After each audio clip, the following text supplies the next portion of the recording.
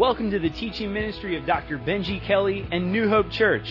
Dr. Kelly is currently leading us through a series entitled Detox, Out with the Old, In with the New. In this series, Dr. Kelly is teaching us how to get rid of the old junk in our lives and make room for the new life that God has for us. Now here's Dr. Benji Kelly with today's podcast.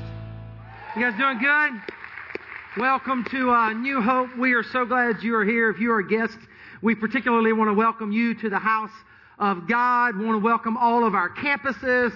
I'm speaking of the campus in Columbia, South Carolina, North Raleigh, Garner, Sanford, North Carolina Correctional Institute for Women, the Coffee House community that's upstairs, Internet campus, and our Kenya campus, which is having their grand opening on July 27th, just 2 weeks away. Would you celebrate the Kenya campus? We have a group of people going. It's going to be awesome. We are so excited. Hey, I got a question for you.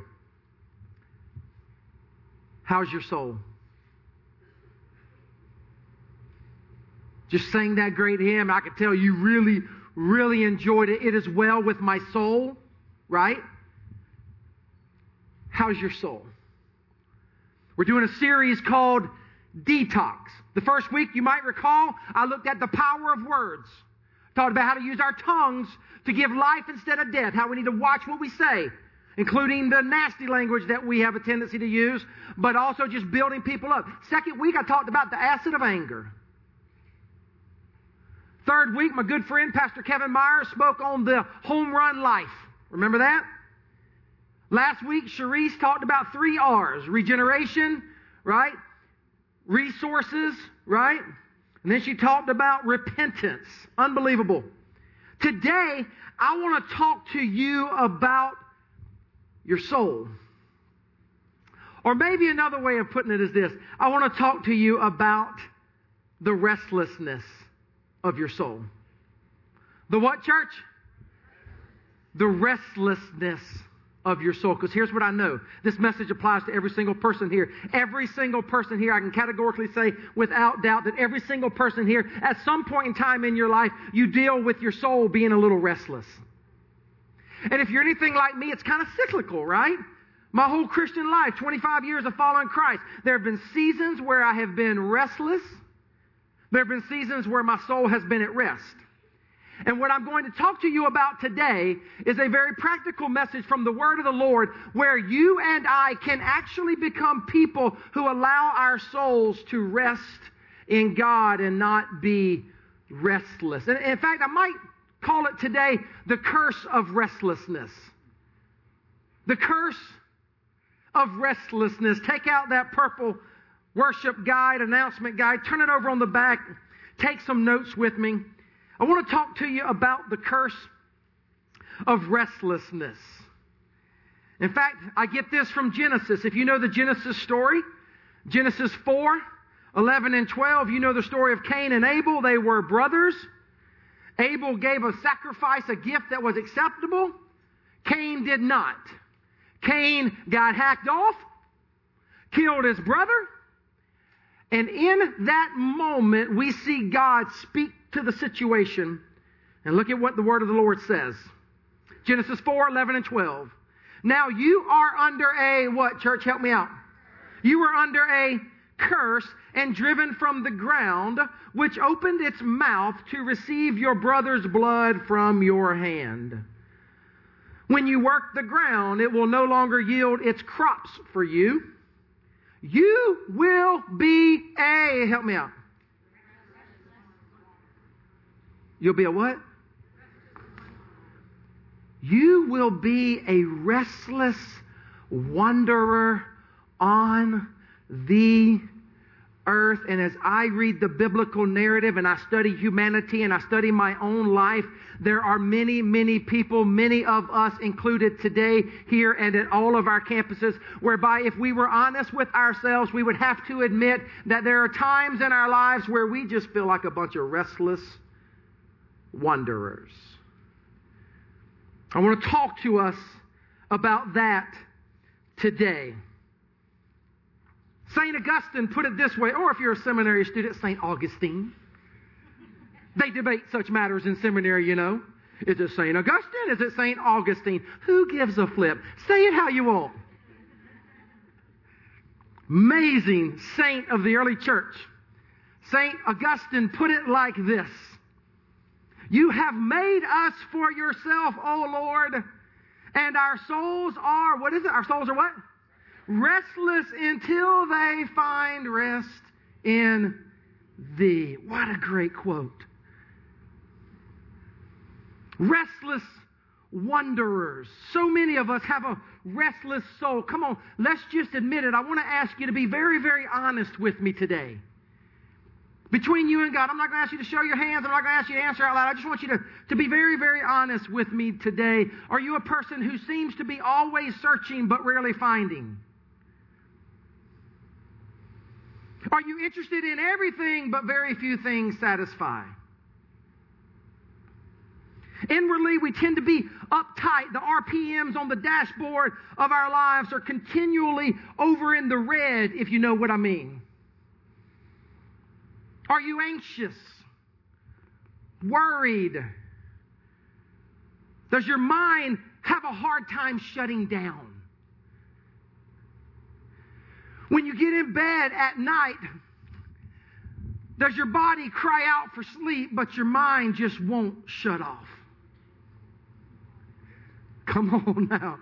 Oh, my Lord, we just got some traction right there.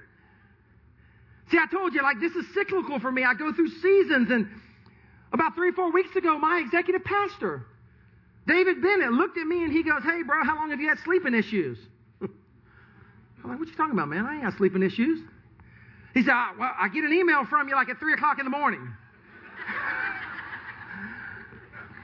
Clue, you might have sleeping issues. Just 3 or 4 weeks ago, he said that to me.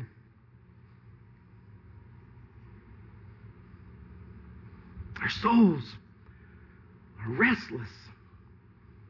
The wisest man to ever grace planet Earth, Solomon, would put it like this in Ecclesiastes 2:22 and 23. What does a man get for all the toil and anxious striving with which he labors under the sun? All his days his work is pain and grief. Even at night his mind does not rest.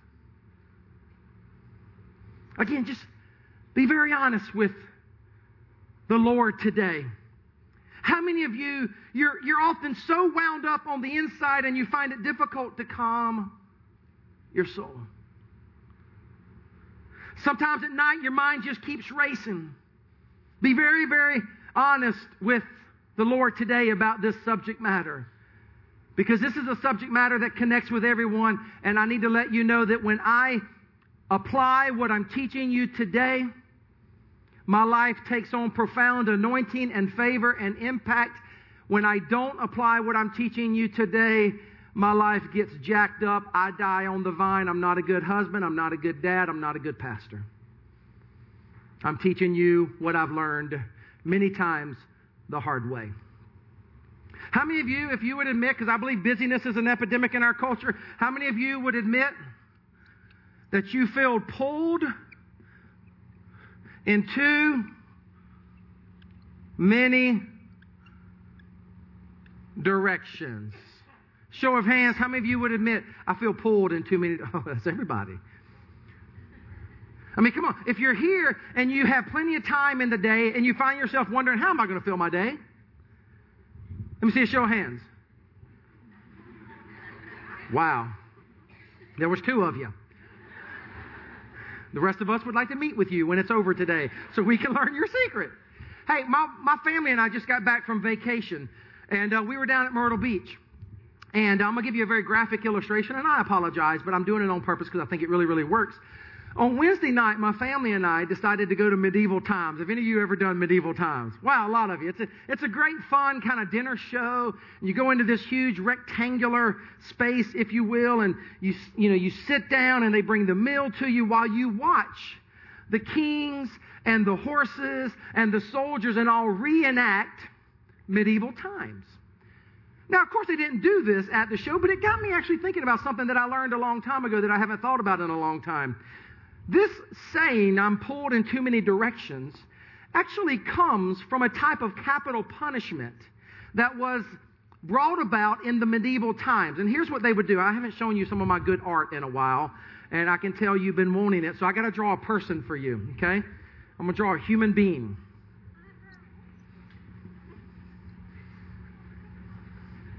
Glory, hallelujah. Pictionary, baby. That right there is hot. Let's give him a little bit of hair. How about an ear? Woo! Now, actually, I need to include the women in this, so we need to make this unisex. So let me draw a dress here. Oh, that dress is too short. Hold tight, hold tight, hold tight. Sister, have mercy.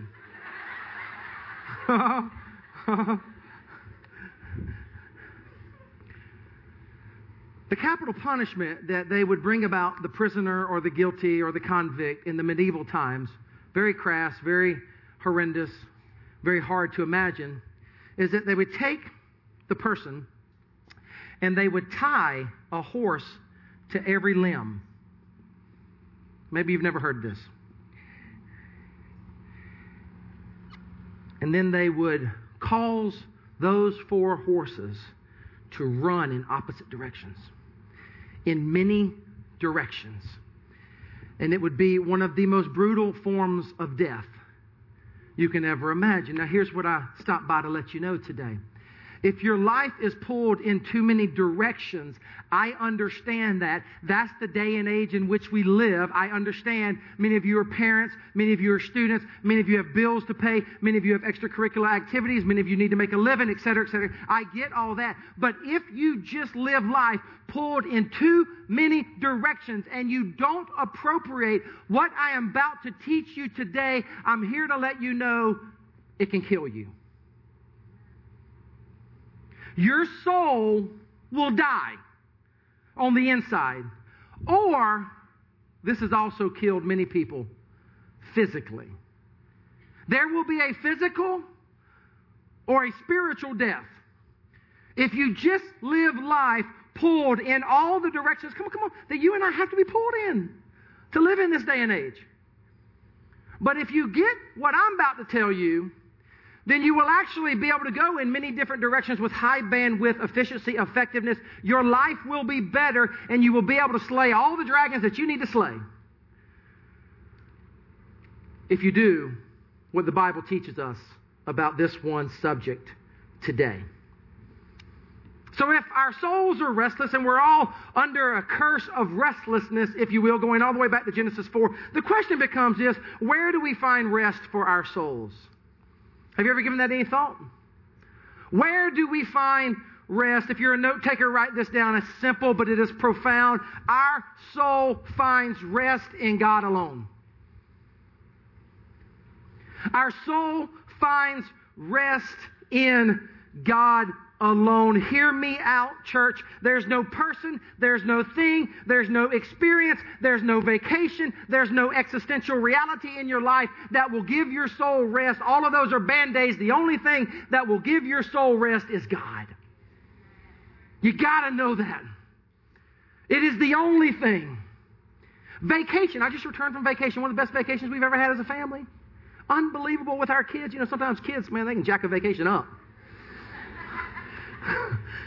It was awesome. But I had this thought while I was on vacation. Instead of all of us trying to always dream about and imagine and be very anxious about getting to the next vacation, what if we created a life from which we didn't need to vacate? Hello. Don't get me wrong, I love vacation. Like I said, it was awesome. But instead of living from one vacation to the next, what if we created a life whereby we didn't need to escape? Then when we got vacation, it just became icing on the cake. We find our rest in God and God alone. Psalm 62:1, all of our campuses really loud and strong. Let's go. Ready? Go. My soul finds rest in God alone. My salvation comes from Him. And thank you, Jesus. My soul finds rest where? In God alone. Jesus Christ would echo this. In Matthew 11, look at what He says. Come to me. This is Jesus speaking. All you who are what? And what? And I will give you. Oh, take my yoke upon you. Learn from me. For I am gentle and humble in heart. And you will find, one more time, you'll find what? Rest for your souls. How's your soul? How are you doing with this incredibly important subject matter? I'd say after you're a Christian, it's the most important subject matter. Everything starts with what I'm about to talk to you about today.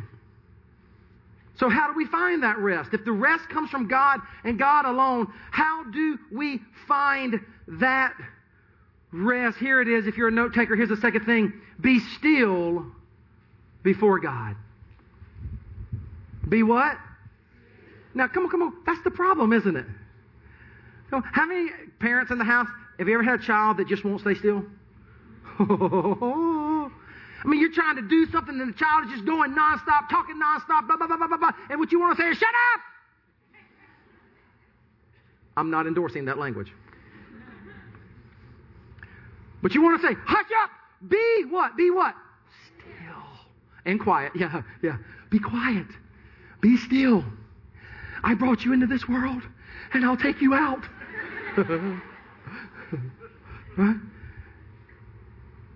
Be still. And here's the problem. Many of you, and probably me, I need to ask my mom about this, we were that child. And some of us have never grown out of it. Come on. Many of us have a hard time being still. Be still before God. I told you this is cyclical for me. I'm in a really good place right now, wouldn't you think? Coming off of vacation, getting up, reading the Word every single day and all that kind of stuff. But about 3 or 4 weeks ago when my executive pastor asked me about my sleep issues, let me tell you about something else that happened. 2 of you gave me a gift. 2 New Hopers gave me a gift within 2 days of each other. Got a gift one day, and I got a gift the next day. Here's what one of you gave me. It's from Psalm 46:10. Can you guys read that? Say it out loud. Ready, go. That's what you gave me. One of you gave me that. I thought, that's awesome. Thank you. The very next day, another New Hoper gave me this. What does it say? Now, I don't know if you're hard-headed, but I'm a little hard-headed. And sometimes God's got to do stuff like that to get my attention, right? And I got the first one, and I thought, all right, that's cool. I got the second one. I'm like, okay, God. All right. I totally get it. I hung one in my office here at the church. I hung the other in my office at home. Psalm 46:10. Be still and know that I am God. How's your soul? Here's a way to ask that question. How are you at being still?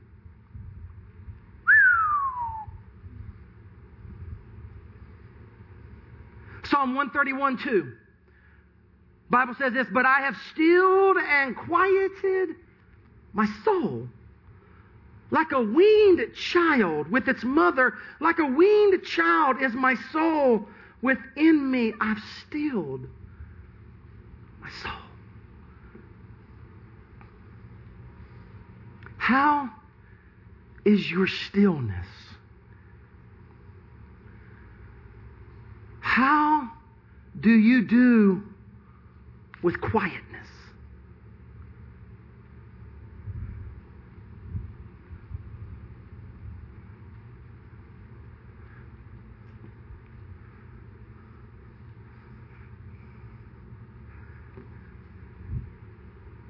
Some of you are going bonkers right now,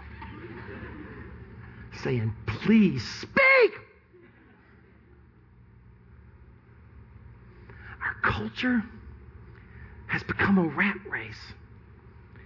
Everything's about quickness. Everything is about speed. Everything with our technology is about speed and efficiency. And I get it and I love it and we use it as a church. But if we get caught up in that rat race and we don't develop and nurture the habit of being still before God, we'll die. On the inside and ultimately on the outside. Here's the second thing, and I got to warn you, it's no easier than the first. Here's the second thing. Be still. Here's the second thing. Wait for God. Now, how many of you you have all kind of patience? How many of you are like me? God, give me patience. But hurry up. You know? Right?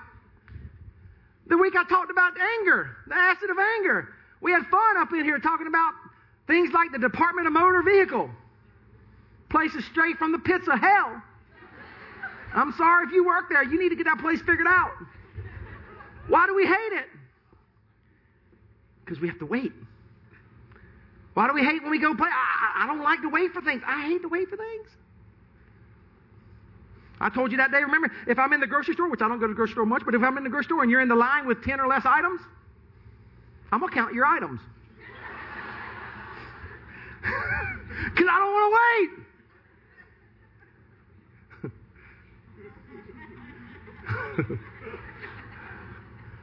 Wait for God.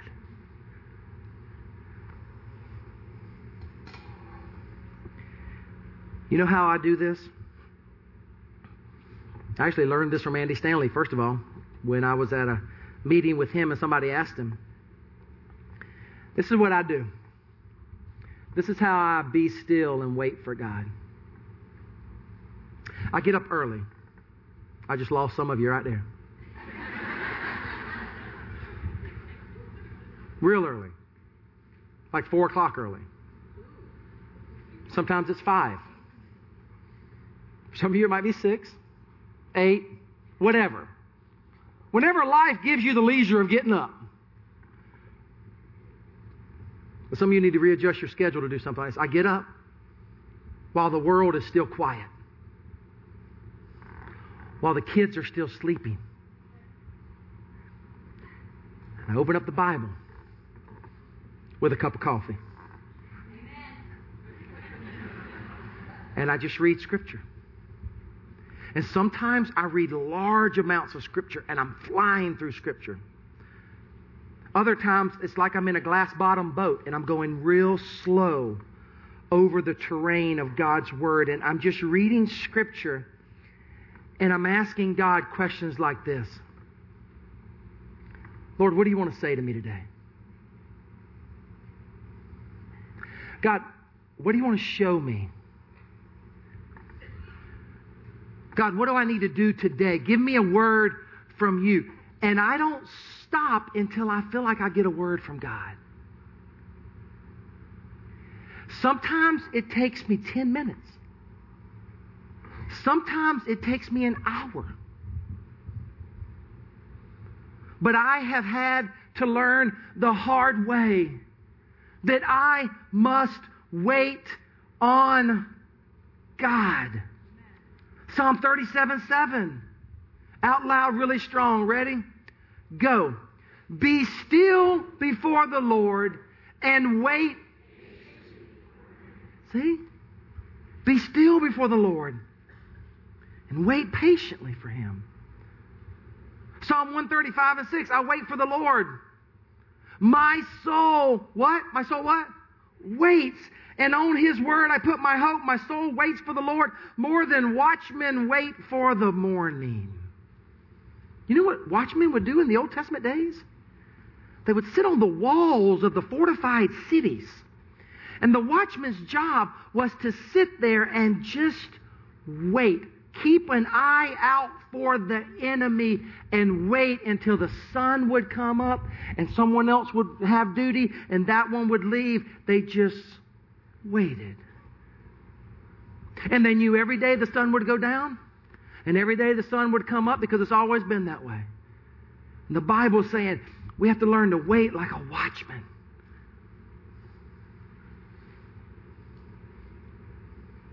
Before I go to the final thing, I want to just take a moment to address an issue that I believe is of epidemic proportions in our culture. There is something that has been thrust upon us in the 21st century that is an enemy of being still before God. It is an enemy of learning to wait before God. And I believe that if the church doesn't figure this one out, you're never going to be able to appropriate the message that I am talking to you about today. I am talking about the smartphone. Some of you are like, I don't have a smartphone. Mine's kind of dumb. Okay. But it can go to the computer, internet. But this little bad boy right here is an issue. Have you noticed? Have you just stopped to look around in the public arena today? Do you see what everyone is doing all the time? Oh, I wonder what they said about me on Facebook. Oh, I better tweet that. Oh, driving down the road. Have you seen this? Have you noticed in the last 5 years you see more and more cars swerving at you over the line? Look closely at what they're doing. This is a wonderful device. I love it. On this smartphone, I can do sermon research. On this smartphone, I can start taking notes as sermon ideas come to me. On this smartphone, I can research how to be a better husband, a better dad, a better pastor. But on this smartphone, I can look at inappropriate websites that start killing my soul. On this smartphone, I can spend way too much time whereby I communicate to my wife and my children this thing is more important than they are. Moms, dads, how many of you at dinner table find yourself on the phone? Come on, how many of you when you're supposed to be off work, see, we don't know how to cut it off anymore. How many of you when you're supposed to be off work and your kids are trying to have some time with you, or your spouse is trying to connect with you, brother, and you're too busy looking at ESPN?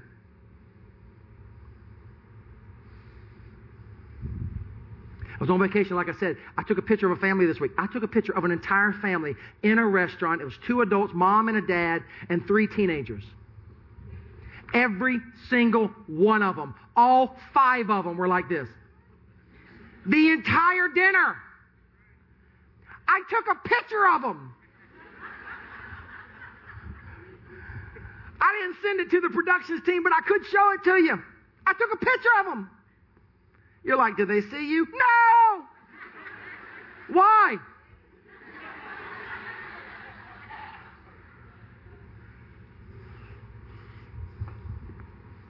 I want to show you something my wife and I found. We've given it to a few pastors on staff here. Might ought to give one to everyone, but we just gave it to a few. It's a box. Can y'all read that? Probably not. It says, be present. Because I want my pastors, when they work a hard day of ministry, I want you to bust your butt for this church. Work a hard day. But when you go home, I want you to cut it off. And so we gave them this box. Check this out.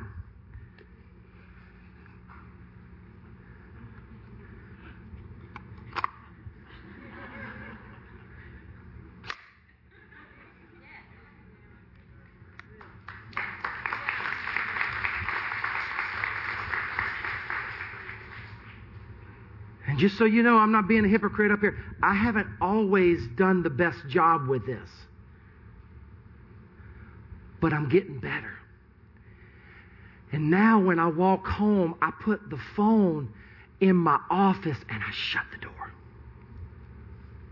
And sometimes if something's busy going on, I got to do something there. There are times when you got to break the rule. I'm talking about setting up a culture, a norm in your family, where a family can still have dinner together uninterrupted. Where you can still be present with your spouse in the evening uninterrupted instead of checking Facebook 1,050 times a day. phone. I'm telling you. We have journals in the Resource Center. I don't have time to explain it fully, but we have journals. Journals in the Resource Center. I just lost some of the guys who are like, journal, oh Lord. I haven't always been the best journaler, but I have about 6 or 7 of them over the last 25 years where I go through seasons and I actually write. When I have that time with the Lord in the morning, I write what God's teaching me. When I go to conferences or I hear people say things or whatever, I'm writing, I'm journaling what God is saying to me. I'm being diligent. I'm spending time with God. You can get these in the Resource Center. There's a letter from me on the front. I just heard my freaking phone beep. I did. I'm sure somebody just tweeted something. Now my people say, no, forget that. That's so funny. It just went beep, beep, beep. Third and final thing. Reflect on God's goodness.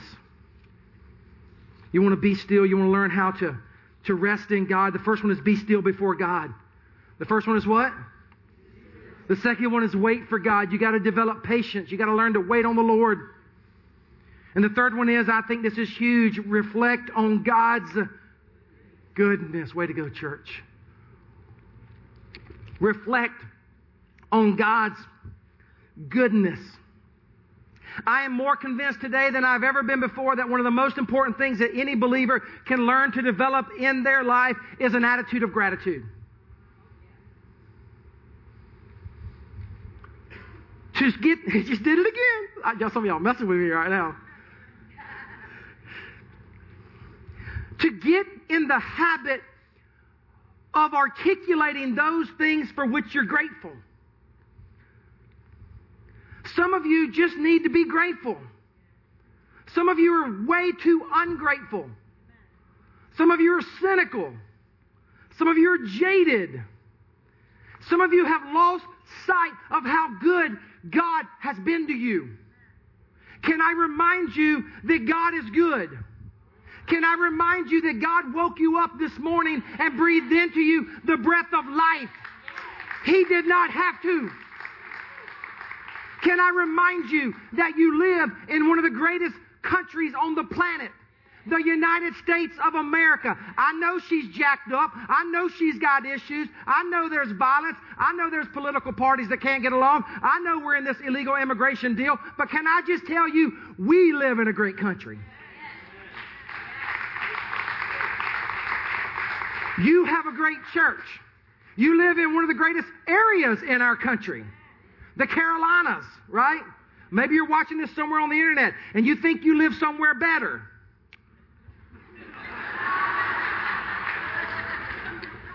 You have every right to be wrong.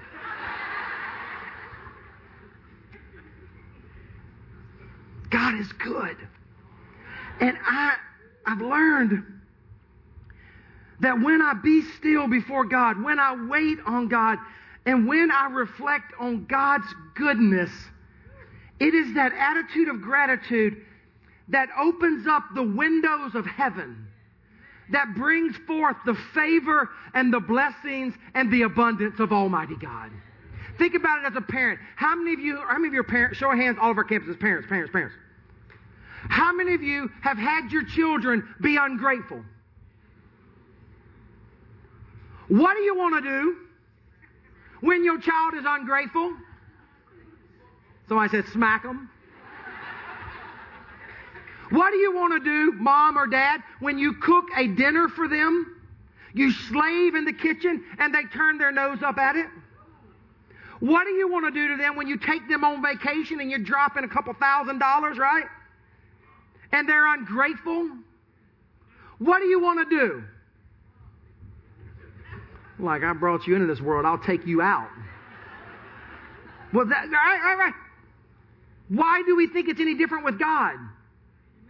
He's our heavenly parent. Come on. When I'm ungrateful for all the good things God has done for me, I believe I cut off the blessings of God, because if my child is ungrateful, I might not smack them. Then again, I might. But I tell you what I'm not going to do. I'm not going to give them anything else. Right? You ungrateful in the Kelly home, life will be miserable for you. I believe the same is true for God. I believe the same way it offends a parent, I believe it offends God. When we, because we're God's children, He is our heavenly parent, He is our heavenly Father. When I'm ungrateful, I just cut it all off. I cut off the blessings and the favor, the protection, the anointing that flows from God when God finds a child who is willing to be still before God, wait on God, and regularly reflect on God's goodness. I know some of you had a hard life, but you're still kicking, beloved. You're still breathing. The sun still came up today. You still got a good life. God's not done with you. And if He's not done with you, the best is yet to come. Reflect on God's goodness. Jeremiah 29:11, for I know the plans I have for you. Plans to prosper you and bless you, not to harm you, but to give you hope and a what? Reflect on God's goodness. Let me wrap up with this. One of the most powerful books I ever read was the smallest book I've ever read. Highly recommend it. Write this down if you're a note taker. You can get it online for like $2.99. My Heart Cries Home. I couldn't find my other copies, so I had my assistant order 4 of them this week. My Heart Cries Home. This book, I read this book when I was 18 years old. I just became a Christian. My student pastor recommended it to me. But in this book, Dr. Robert Munger talks about one of the most life-changing truths that we find in Scripture is that God will come into a person and take up residency. Like God will actually come into your life and make His home there. Thus the title, My Heart, Christ's Home. Now I want to read some parts of this book because he says it so much better than I can. In his letter to the Ephesians, Paul writes these words, that God may grant you to be strengthened with might through His Spirit in the inner man, and that Christ may dwell in your hearts through faith. Ephesians 3:16 and 17. Or, as another has translated, that Christ may settle down and be at home in your hearts by faith.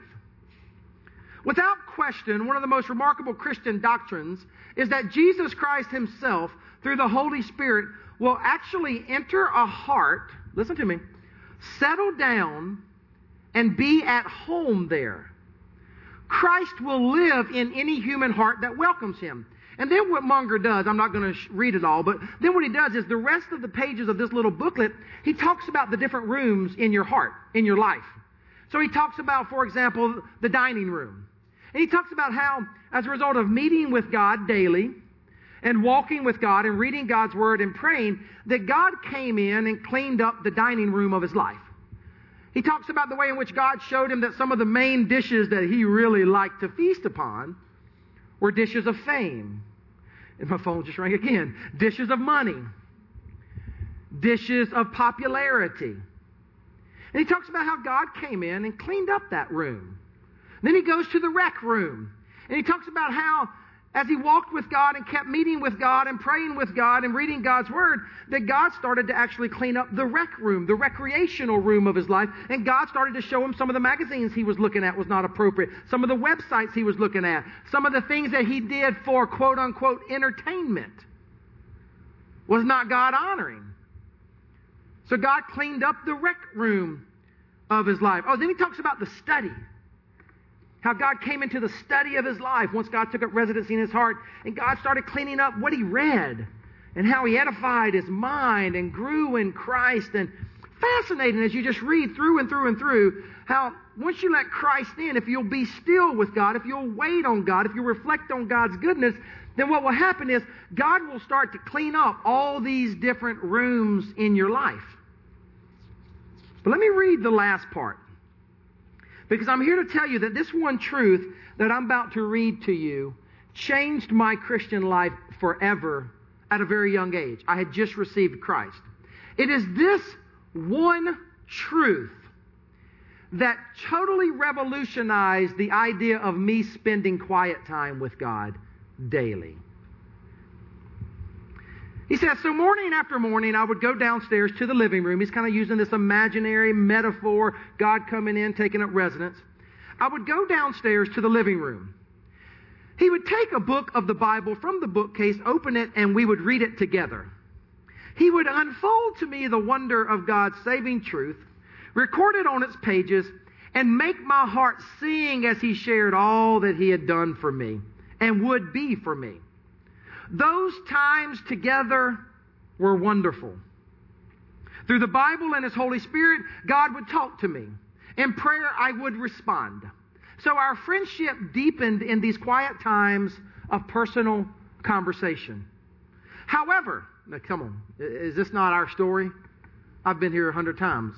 However, under the pressure of many responsibilities, little by little, this time began to be shortened. Why? I'm not sure. Somehow I assumed I was just too busy to give special, regular time to be with Christ. This was not a deliberate decision, you understand. It just seemed to happen that way. Eventually, not only was the period shortened, but I began to miss days in a row, such as during midterms or finals. Matters of urgency demanding my attention were continually crowding out the quiet times of conversation with Jesus. Often I would miss it 2 days in a row or more. One morning, powerful, last couple paragraphs, watch this. One morning I recall rushing down the steps in a hurry to be on my way to an important appointment. As I passed the living room, the door was opened. Glancing in, I saw a fire in the fireplace and Jesus sitting there. Suddenly, in dismay, it came to me. He is my guest. I invited him into my heart. He has come to be my Savior and friend, to live with me. Yet here I am neglecting him. I stopped, turned, and hesitantly went in, and with a downcast glance I said, Master, I'm sorry. Have you been here every morning? Watch this. This is the truth that has forever changed me. And if you hear it, it'll change you. He said, yes, I told you I would be here to meet with you. I was even more ashamed. He had been faithful in spite of my faithlessness. I asked him to forgive me, and he did, as he always does, when we acknowledge our failures and want to do the right thing. He said, the trouble is that you have been thinking of the quiet time of Bible study and prayer as a means for your own spiritual growth. This is true, but you have forgotten that this time means something to me also. Remember, I love you. At a great cost, I have redeemed your life. I value your fellowship. Watch this. This is God talking to him. I value your fellowship.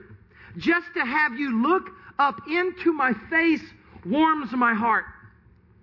Don't neglect this hour, if only for my sake.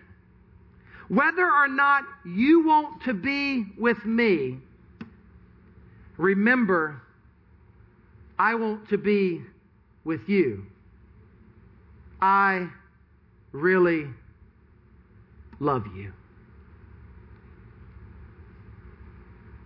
Don't just think of time with God daily or 3 times a week or whatever works for you. Don't think of that time where it's just you and the Lord. Don't think of that just as your time, just as something for you. God loves you. God longs to be with you.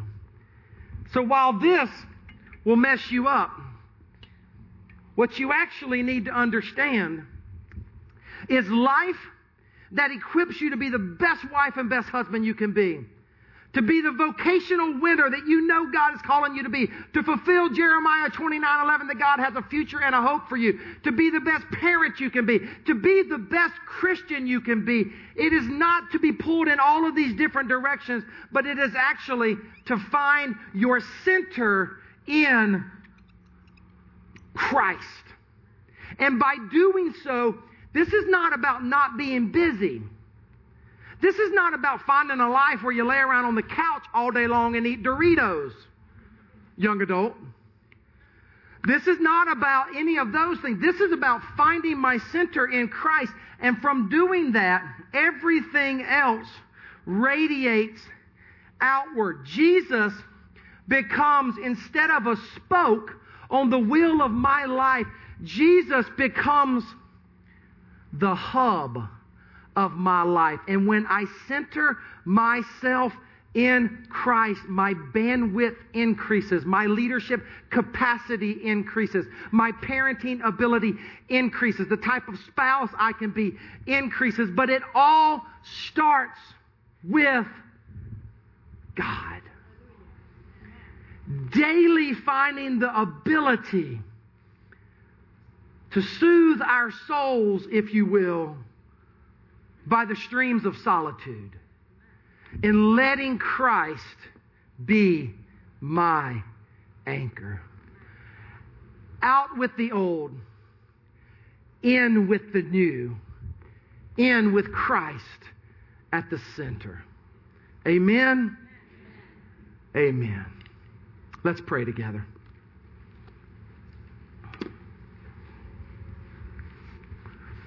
Father,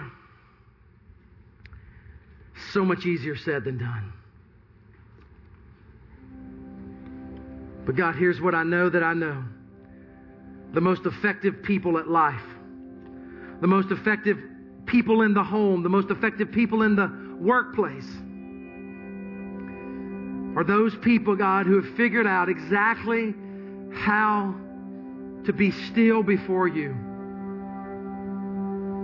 As a parent would say to a child, hush, be still. May we be your children that learn to speak those same words to our souls. To learn to wait on you. To learn to reflect daily upon your goodness, your mercy, your grace. Be still, my soul.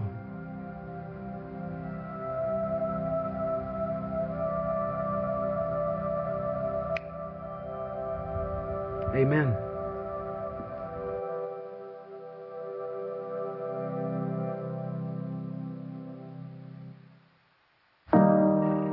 There was a time when I understood, or at least I thought I did. I'm learning brokenness. Confusion has consumed my entire being. I've been caught in this tornado of hurt, sadness, anger, confusion, whatever the emotion, pain is the loudest voice. Like a bomb went off and all I hear is a deafening silence full of questions. The enemy has struck and the ripples of sin have made their way into everything, leaving scars and holes in my soul, and I am buried in sorrow. I long for healing, to be free of this, to set others free of this, to be whole again. But I am broken. In this strange new world, I do not trust my eyes or my ears, for the reality I once knew seemed so certain. But perception isn't always reality. I look for hope, a way to navigate out of this mess. Show me the way. Perhaps I was blind or closed, but now I am open and I need new air, fresh, pure air. Breathe. It's a mess. This whole thing is a mess and I want nothing to do with it. I want to escape and not look at it anymore. But I am here, where you want me to be. I am not alone in this brokenness, for it is not I who am in need, but us, them, her, him. Hear the cry of those calling for rescue, for their pain is greater than mine. Bring healing. We need healing. You are the healer. In my brokenness, I reach for you. And while the pain remains, I feel the warmth of healing within reach. I feel you moving within me. And through the brokenness, there is hope. There is good. There is peace. There is forgiveness. There is love. There is a way out. There is restoration. There is healing. There is you.